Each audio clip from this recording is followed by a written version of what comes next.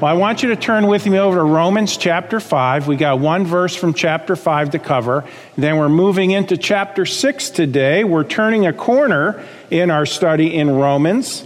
Now, we have been seeing for the first 5 chapters of Romans what God has done for us in providing eternal life, in providing salvation as a free gift through faith in Jesus Christ. The subject has been justification. Let me say very clearly today, all the religions of the world teach some sort of works for salvation. You have to be good. You have to follow the sacraments or the laws or the ordinances or the principles and all that to get to heaven, okay, to get to that place. But that is not the message of Christianity. The message of Christianity is not what we need to do. The message of Christianity is what Jesus Christ has done. It is what Jesus has done for us on the cross that gets us to heaven, not what we do as far as good deeds or good works. And that is the major difference between all the world religions and true Christianity. And so the subject has been to this point justification. Now, what does that mean? Please, if I use big words today, I'm going to define every single word. There's nothing wrong with the big words, okay? We kind of pride ourselves when we're using big words of the world because it makes us look educated. But sometimes we get to the big words in the Bible and we say, oh, that's too complicated for me, and we zone out, okay? Boy, is that the devil's trick or what? Okay, listen, there's richness in the words of the Bible. The word justification has the idea of God declaring us as righteous. It's God's declaration that we are righteous. Now, it's not based on what we do. Again, it's based on what Jesus did for us. And it's very clear in Romans 5, verse 1. It says, therefore, being justified, how? Not by works, not by good deeds. No, therefore, being justified by faith, we have peace with God through our Lord Jesus Christ. Faith in what? Faith in Jesus Christ, that when he died on the cross, he completely paid the sin debt that we owe because we're sinners. See, we deserve hell, my friend. We deserve to be lost forever, separated from God and suffering, because God does not take sin lightly. All right? If this hand represents you and me and this wallet represents our sin, we're all sinners. The Bible says, though God loves us, he hates our sin separates us from God. Now, for you to get into heaven, for me to get into heaven, we cannot go with even one sin. So if you've sinned, you're disqualified. Do we get it? God says he can't let you in because heaven's a perfect place. Not even one lie can enter into heaven. See, here's the situation. This is how you have to be. You have to be sinless in the eyes of God. You have to have the very righteousness of God himself if you're going to get to heaven. None of us can do that. And God says, because we've sinned, our sin has a penalty. The wages of sin being death. We'd be separated from God for all eternity if we are going to pay for our own sin. You know, people who believe they can earn their way to heaven, they don't understand what they're saying. You're saying that you are taking it upon yourself to pay for your sin. God says, okay, if that's what you're going to do, you'll be lost forever, suffering for it. Lost forever. God doesn't want that for any of us. See, our good works will not take care of the sin. You could put a whole lifetime of good works on your sin and it won't take it away. It just covers it. No, we need it taken away. Well, how does that happen? There's only one way. God sent his Son, the Father sent the Son, the Lord Jesus Christ, to be the Savior of the world. And when Jesus came, God in the flesh, he came, lived a perfect life, went to the cross, and when he died on the cross, he died in our place, on our behalf, as our substitute. He took our sin upon himself, and he made the payment, so we don't have to. He paid it all, past, present, and future. And he died, and he rose from the grave 3 days later. And he says in his word this, that if you will trust in him, that he made that payment for you, the moment you do, the payment he made is good on your behalf. And then God looks at you and me, and he declares us as righteous. He declares us as righteous. Why? Because he gives us his very own righteousness. That's what justification is. And so to get to heaven, that's what you need. You need all your sins gone. The only way you can have them gone is by trusting Christ. And when you do, the payment he made is good on your behalf, and he gives you eternal life as a free gift. Now that's salvation. You might say, whoo, well, that sounds good to me. I'm going to take that. Well, I hope you do. It's a gift. No strings, okay? It isn't, here's what it declares, and then there's small print at the bottom that takes it away, like some religions teach. No, friend, listen, it's over here. For by grace are you saved through faith in Christ, and that not of yourselves. It is the gift of God. It's not of works, lest any man should boast. But that being true in Romans chapter 5, verse 1, therefore being justified by faith, we have peace with God through our Lord Jesus Christ. Go to chapter 6, verse 1. What shall we say then? Now watch this. Shall we continue in sin that grace may abound? All right. Chapter 6 addresses the issue of sanctification. We've looked at justification. Now we go on to sanctification. The word sanctify means to set apart, to make pure and holy. It shares the same root word as the words holy and saint. One dictionary defines it this way. It means holy, set apart, sanctified, consecrated. And it is also the root word for the word saint. Now, once you've trusted Christ as Savior, God declares you as a saint. Did you know that? No religion can put that on you at the end of your life once you're dead and say, well, you know, they lived a good life, we'll declare them as a saint. That's blasphemy. No one has that power except God. The good news is this. Anyone who trusts in Jesus Christ as Savior, the moment you trust Christ, God declares you as a saint that very moment. You can know you're a saint. Now, how many of you have trusted Christ alone as your Savior today? Raise your hand, okay? Okay, there you go. So you can put in front of your name, you could put saint. Take your first name. Okay, there's St. Arnie in the front here, okay? I know you got to use your imagination a little bit, but no, you know what? I have no problem whatsoever because I know he's trusted Christ. God has put his very own righteousness to Arnie's account. God declares him as righteous, and he says he's a saint. Okay? St. Taylor over there. St. Julia over there. I'm going around. They're all over, okay? Now listen, if you think, well, no, you know, I don't buy that. I think you got to be good to go to heaven. You're an ain't. You're not a saint, you're an ain't. You ain't a saint. You're not going to heaven, friend. You're not going. I hate to tell you that because you can't be saved by your works. Now, for those of us who are saved by grace through faith alone in Jesus Christ alone, here's a question, and it's a good question. People ask it. We're going to cover it today. What shall we say then? Shall we continue in sin that grace may abound? Okay, that's a legitimate question. Chapter 6 addresses this issue. Now, this issue of salvation or having eternal life, there are three aspects to this, and I'm not going to spend a lot of time on all three today. That's another message and series. There's justification. That's what happens the moment you trust Christ as Savior. Once you trust Christ as Savior, you are set apart. Then you move into sanctification. All right, sanctification has to do mainly with the Christian life. The Christian life. So, all your Christian life, once you get saved, till the day you die, God is working in your life, and that whole thing is called sanctification. And then ultimately, there's going to be glorification when we're taken home to be with the Lord. When we meet the Lord near at the rapture, okay, that's glorification. Justification, dealing with past. Sanctification, dealing with present. Glorification, dealing with the future. These three tenses. But here's the issue. We're talking about sanctification here. We're talking about now, once we're saved. You notice it in verse 1, this very important question. What shall we say then? Here's what he's saying. The fact that we have all of our sins taken care of, the fact that we're eternally secure in Christ, the fact that we're saved by grace, therefore it's not based on the way we live, because that would be merit and that would be works. The fact that we can never be lost once we're saved, because we have everlasting life, not life until we sin again.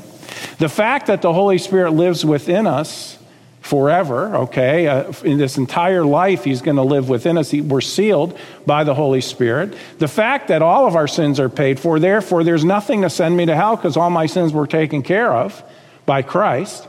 All these things, that fact being true, what shall we say then? Shall we continue in sin, even though all of our sins have been paid for in light of eternity? Shall we continue in sin that grace may abound? Well, let's cover this. Number one, we need to see what has happened to us. Here in verses 1 through 3, the question of verse 1 is often directed toward us, towards this church, towards me as the pastor, as the preacher, by two groups of people, all right? The first group are those believing in works for salvation.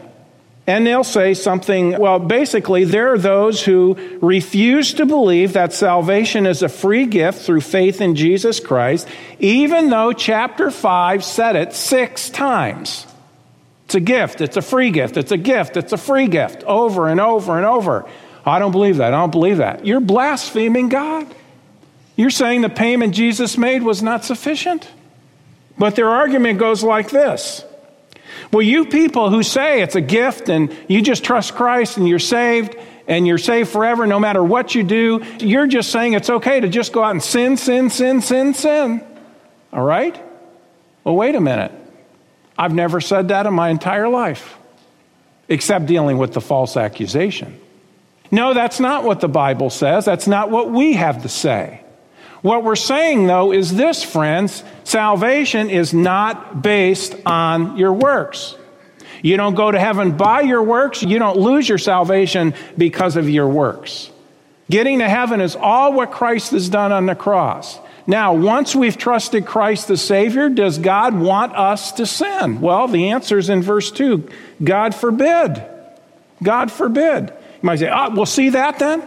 See that we shouldn't sin. Let me ask you this. Do you still sin? Well, yeah, I sin a little bit.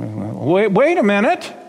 Doesn't matter if it's a little or a lot. You shouldn't do it, right? Does God want any of us to sin at any time? No, he doesn't. That is why Jesus had to go to the cross, was because of our sin.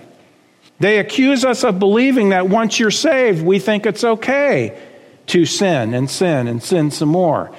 Okay? It's not okay, friend. It's not okay.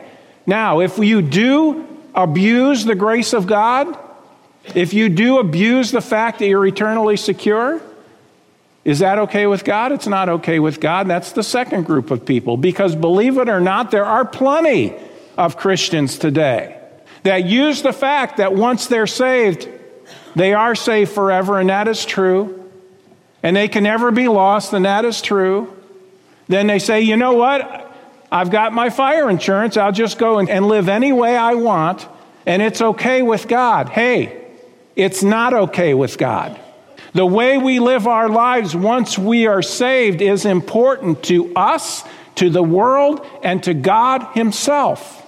As a matter of fact, the way a Christian lives his life, there's a special judgment for that Christian once we get to heaven. It's called the judgment seat of Christ, where we will be rewarded according to how we lived our lives as believers.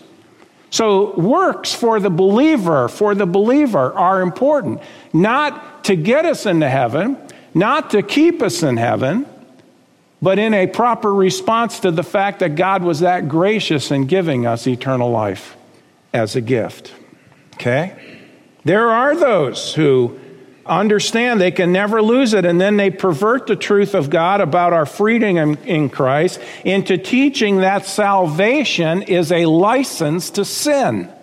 Salvation was never intended to be a license to sin. Listen to me today. Listen. Because certain people pervert a doctrine of Scripture does not make that doctrine false. Yes, you can take your eternal life and your eternal security and turn it into a license. But that is absolutely condemned in Scripture. God is very strong. Look what he says in verse 2. God forbid.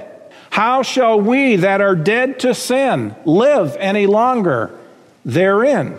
See, both of these accusations towards us both of them are false teaching. And they are both perversions of God's will. One thinking, well, you can't live a sinful life and go to heaven. That's works for salvation.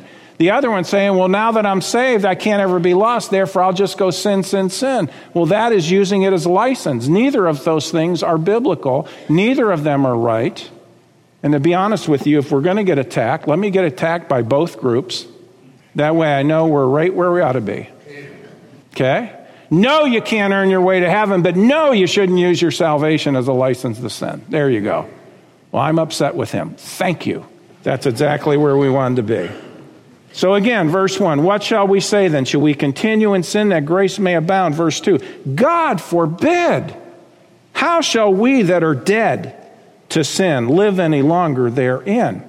Now that doesn't mean you're dead to sin in the sense that you can't sin anymore, because Christians do sin, and the Bible is very clear, and we will see that as we go through this passage. By the way, it also answers the issue of what change has taken place in a believer in relation to his sin nature. Listen, we're born into the world with a sin nature. When you trust Christ, and we are in bondage to the sin nature until we get saved. When we trust Christ the Savior, God gives us a new nature, and here you go. I'm getting ahead of myself, but watch this. The power of bondage of the old nature has been broken. But it's still there because we still sin. When we trusted Christ the Savior, we were crucified with Christ. He was our substitute. His death is our death. But just as Christ was raised from the dead with new life, we too have a new nature now, and God has a new life for us to live as believers. This is the message of Scripture, verse 3. Know ye not that so many of us as were baptized into Jesus Christ were baptized into his death? Now, this is not water baptism here, but spiritual baptism. These chapters are not talking about water baptism. They're talking about salvation, which is through faith, and the results of that salvation. 1 Corinthians 12:13 talks about, for by one Spirit are we all baptized into one body, whether we be Jews or Gentiles, whether we be bond or free, and have been all made to drink into one Spirit. There's a spiritual baptism. When you trust Christ as Savior, you're baptized into the body of Christ by the Holy Spirit. He comes to live within your body and my body. My body is the temple of the Holy Spirit. He lives in the believer today, until we are taken home. All right? But that's the first thing we need to see. We need to see what has happened to us. And that's what we see in verses 1 through 3. Okay, we were saved, we were crucified with Christ, and yet God gave us a new life, which leads us to the second point, is this. We need to see the will of God for our lives. The will of God for our lives once we're saved. Verses 4 through 14. All right? And I've got several subpoints on this because it breaks that down. What is the will of God for the life of a believer? Now remember, we're talking about Christians. Once you're saved. Well, the first one is this. We should walk in newness of life. We see it in verse 4. It says, therefore we are buried with him by baptism into death, that like as Christ was raised up from the dead by the glory of the Father, even so we also should walk in newness of life. Do you see that word should? Boy, that's an important word. That's an important word. It's just like in Ephesians 2:10, where it says, for we are his workmanship, created in Christ Jesus unto good works, which God hath before ordained that we should walk in them. See, it doesn't say here in verse 4 that we must walk in them, because that would be works for salvation. And it doesn't say that we will walk in them, because this text is very clear that we as Christians still sin, and we have the capability to sin, but it's not the will of God that we sin. Okay? I know I'm repeating myself, but folks, a lot of people don't get this. A lot of Christians don't get this. Hold your place here and look with me to Galatians chapter 2. Galatians chapter 2. Galatians chapter 2. And here's what's taken place.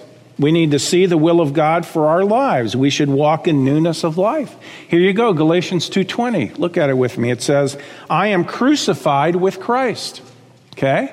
God wants us to think, when you got saved, you died. The old you died. okay? The old you died. Think about it.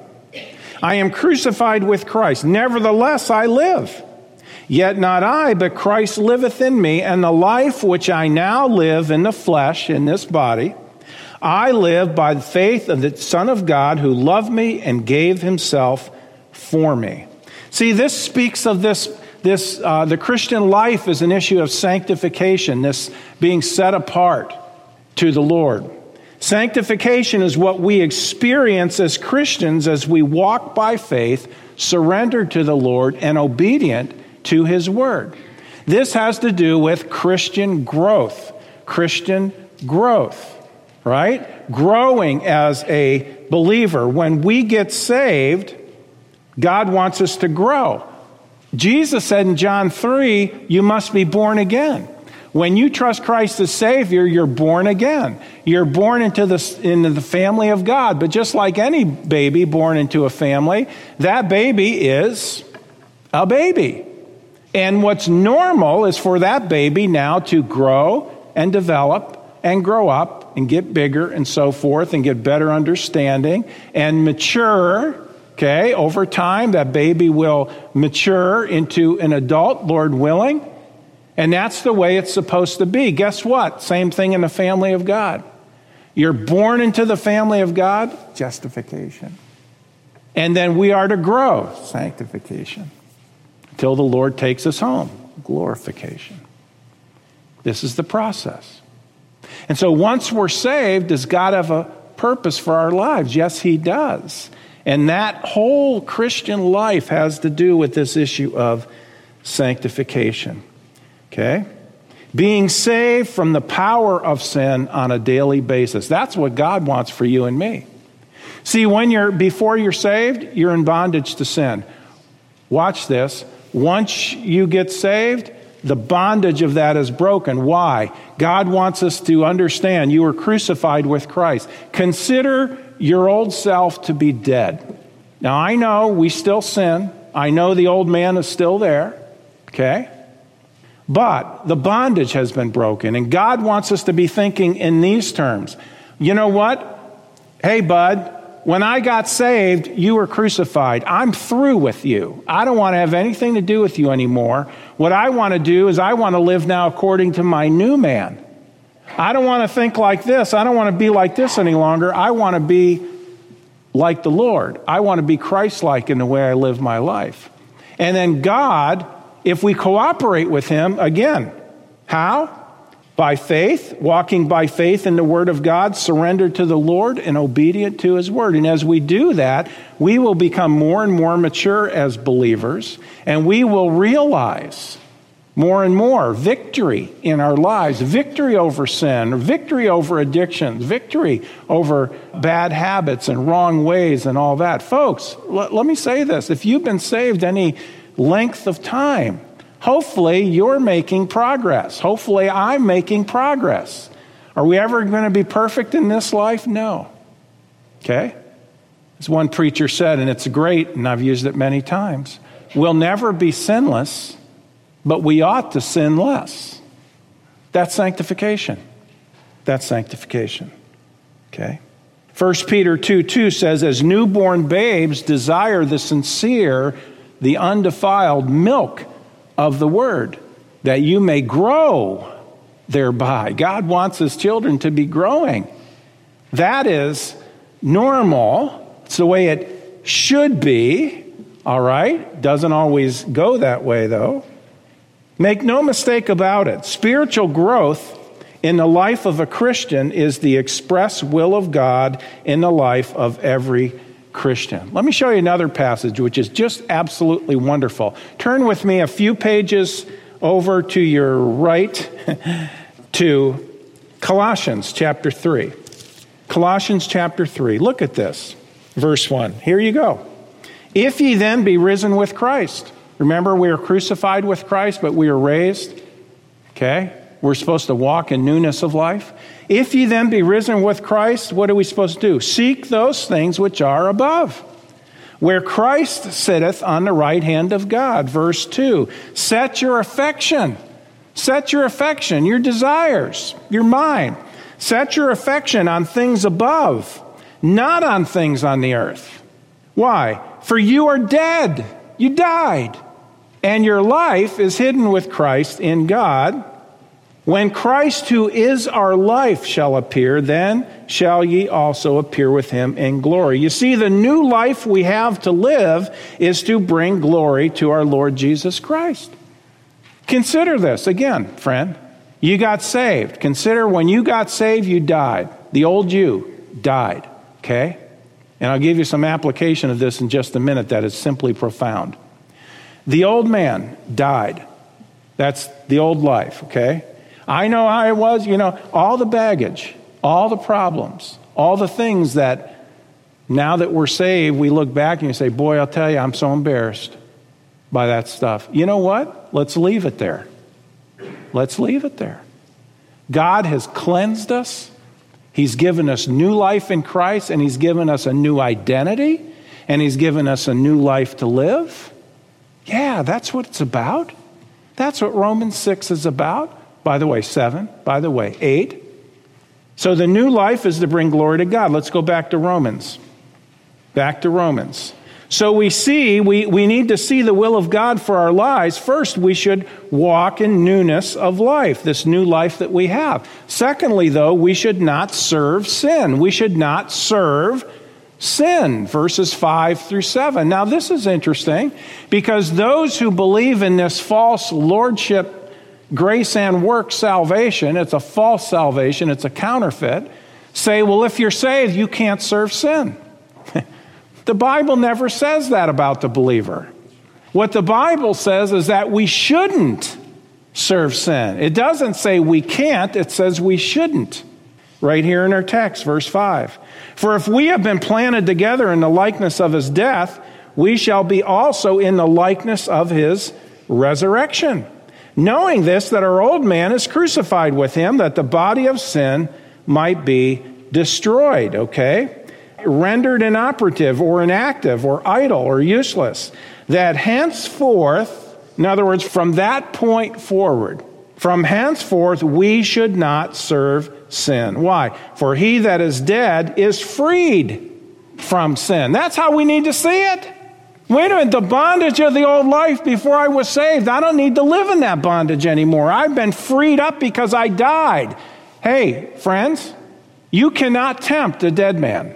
Doesn't work. Let's say there's some man and his whole life he had a problem with pornography and then he died.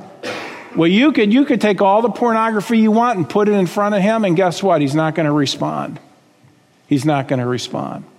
See, that's the way God wants us to see it. Now, in reality, yeah, the old man is still there, but here it is.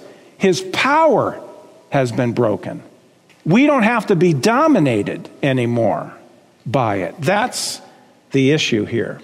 That henceforth we should not serve sin, for he that is dead is freed from sin. So verse 6 tells us how we should live in light of the fact that verse 7 gives us our position. We're freed from sin. Therefore, we should not serve sin. See, if you are saved, the bondage has been broken. You're free. The only reason, friends, the only reason we remain under bondage is that we choose to live that way. It's a choice. We have been set free to live for Christ. Let me say this today. I'll give you just one example where people are messed up on this. See, this is one of the, and by the way, I love our addictions program here. Based on the truth of Scripture, it's realistic, it's biblical, okay? Lives can be transformed. There's clarity in what it teaches. And yes, people can learn to live in freedom in Christ. And yes, freedom in Christ, but that's not freedom to sin. It's freedom to live a godly life. It's a life that is free from the bondage of sin. That's what God calls us to. But here's some other addictions programs, okay? They sit around and, what are you? Here's what they say. Well, I'm a drug addict. I'm an alcoholic. I'm a whatever. I'm this. I'm that. Okay, I'm an abuser. All that. Wait a minute. Is that your identity? You see what I'm saying? But that's what they do, right? Come on, admit it. I'm an alcoholic. I'm this, I'm that, I'm that. Wait a minute. If you're saved, you got a new identity. Here's what you ought to be saying. I was an alcoholic, but I got saved, and God freed me from the bondage, and therefore I am going to identify with the fact I'm a child of God. Not an alcoholic, not an abuser, not this, not that. Those are things having to do with my old nature, and I don't want to be identified with that anymore. I want to be identified with Christ. That's the way we ought to be living. You got a new identity. You're a saint, remember? You got saved, you're a saint. I'm this, I'm that. Hey, I'm a saint. I'm a child of the King. That's the way it needs to be. So we should not serve sin. Third, under this, we should live for Christ, okay? So we shouldn't serve sin. Rather, we should, verses 8 through 11, live for Christ. Verse 8. Now, if we be dead with Christ, we believe that we shall also live with him, knowing that Christ, being raised from the dead, dieth no more. Death hath no more dominion over him. Do you see that? You're dead with Christ, and death has no more dominion over Jesus, and therefore doesn't have dominion over you and me as believers.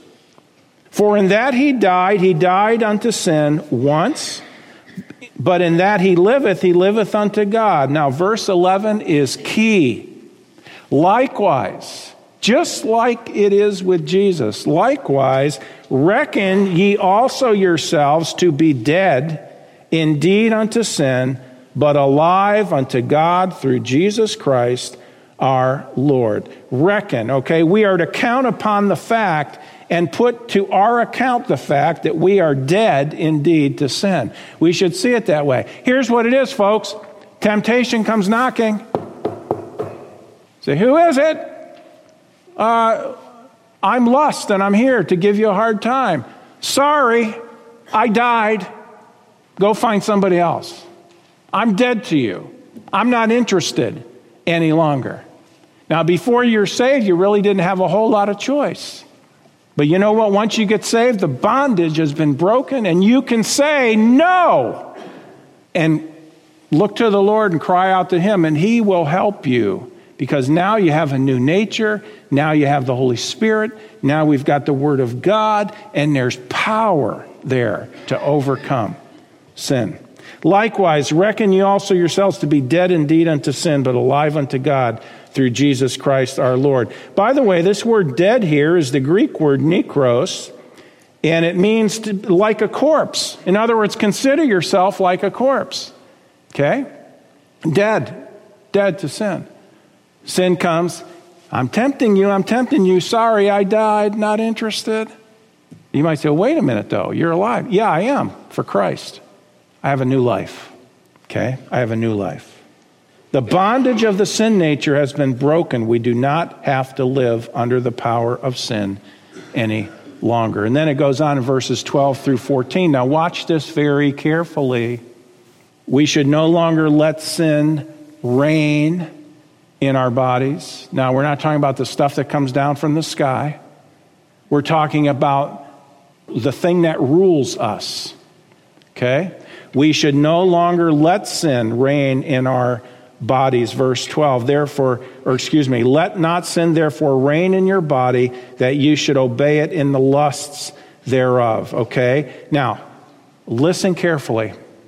Because those who believe in a quote-unquote a lordship salvation, they say, well, if you're saved, sin won't reign in your body. That's what they say. It can't reign in your body. If you're saved, it can't happen. But wait a minute. Why is Paul telling these Roman believers not to let it happen if it can't happen? All right? We are commanded to not let sin reign in our bodies. It would be a waste of time for Paul to bring this up if it was automatic that if you're saved, it's not going to happen. No, he's saying it can happen, but don't let it happen. Do you see that's the balance of this? It is possible that it can, but we're not to let it take place. Verse 13, neither yield ye your members as instruments of unrighteousness unto sin. Wait a minute. If a true Christian can't do that, then why is Paul telling these saints not to let it happen? No, they can, but they shouldn't. But instead, yield yourselves unto God as those that are alive from the dead, and your members, your body parts, as instruments of righteousness unto God. Do you see it in verse 13? Let's read that again. Neither yield ye your members as instruments of unrighteousness unto sin, but, in other words, in contrast to that, yield yourselves unto God as those that are alive from the dead, and your members as instruments of righteousness unto God. This is how we should live as believers.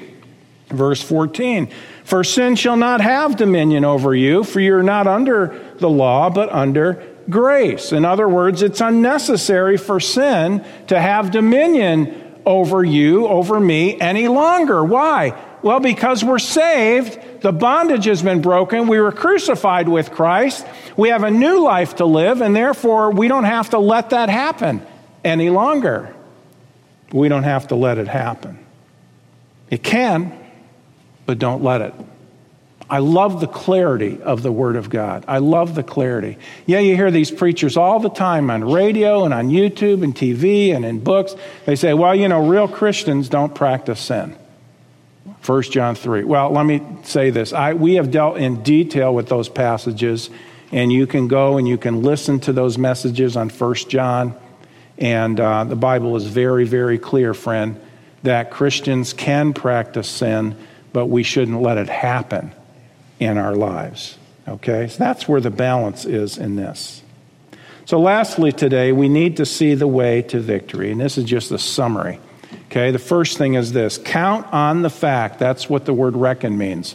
Count on the fact that your old nature has been crucified and the power of it was rendered idle. Rendered idle. That's what the word destroyed means back there in a few verses back. Rendered idle. I like what one Bible teacher said.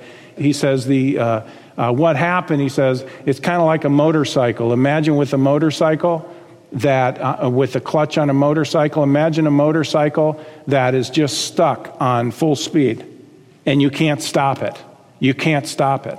But once you put the clutch in, all you got to do is put the clutch down, and what happens? That power is cut, right? Once you put the clutch on, once you engage the clutch. Guess what? When we got saved, God gave us a clutch. And yes, the old nature is still there, but you can say, wait a minute, stop.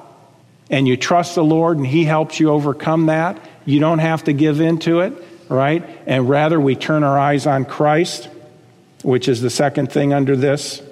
Trust or depend upon the Lord for strength to have victory and live for Him. And then third, obey His word. So count on the fact that the old nature has been crucified and its power rendered idle. Trust or depend upon the Lord for strength to have victory over sin and to live for Him. And then obey the word of God. God will give us the power to obey.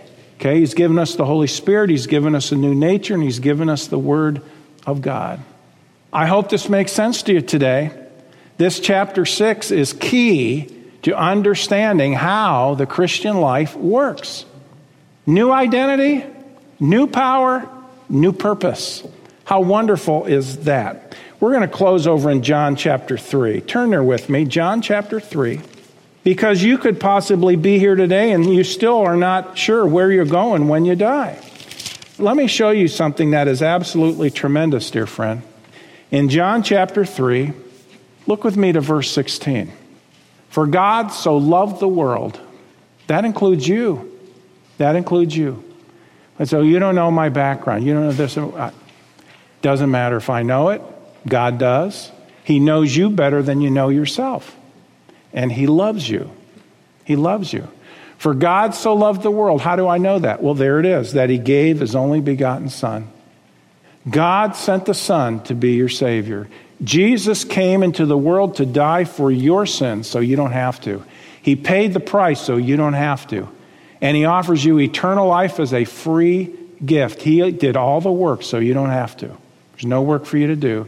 It's just taking Him at His word. Look at it. For God so loved the world that He gave His only begotten Son, that whosoever, here's the one condition, that whosoever believeth in Him, you putting your faith in Him as your Savior, should not perish. There's a promise. You won't end up lost. Should not perish, but have what kind of life? Everlasting. Everlasting. Break that word down. Turn it around. Lasting, ever. Perpetual, never-ending, nonstop. When you put your faith in Jesus Christ, He gives you eternal life. If you have that, you go to heaven. Okay? Never stops. What if I do things wrong? Well, remember, Christians still do things wrong. But how many of your sins were paid for on the cross? All of them were paid. See, you can be sure you're going to heaven because you can't go to hell. So God gives eternal life. Trust Christ if you've never done that. Would you do that today? Well, friends, that concludes this edition of Voice of Assurance. Thanks so much for listening. And would you share this ministry with a friend? To contact us or learn more about our ministry, please visit www.northlandchurch.com. Your prayers and support for this ministry are greatly appreciated. Thank you so much, and God bless you.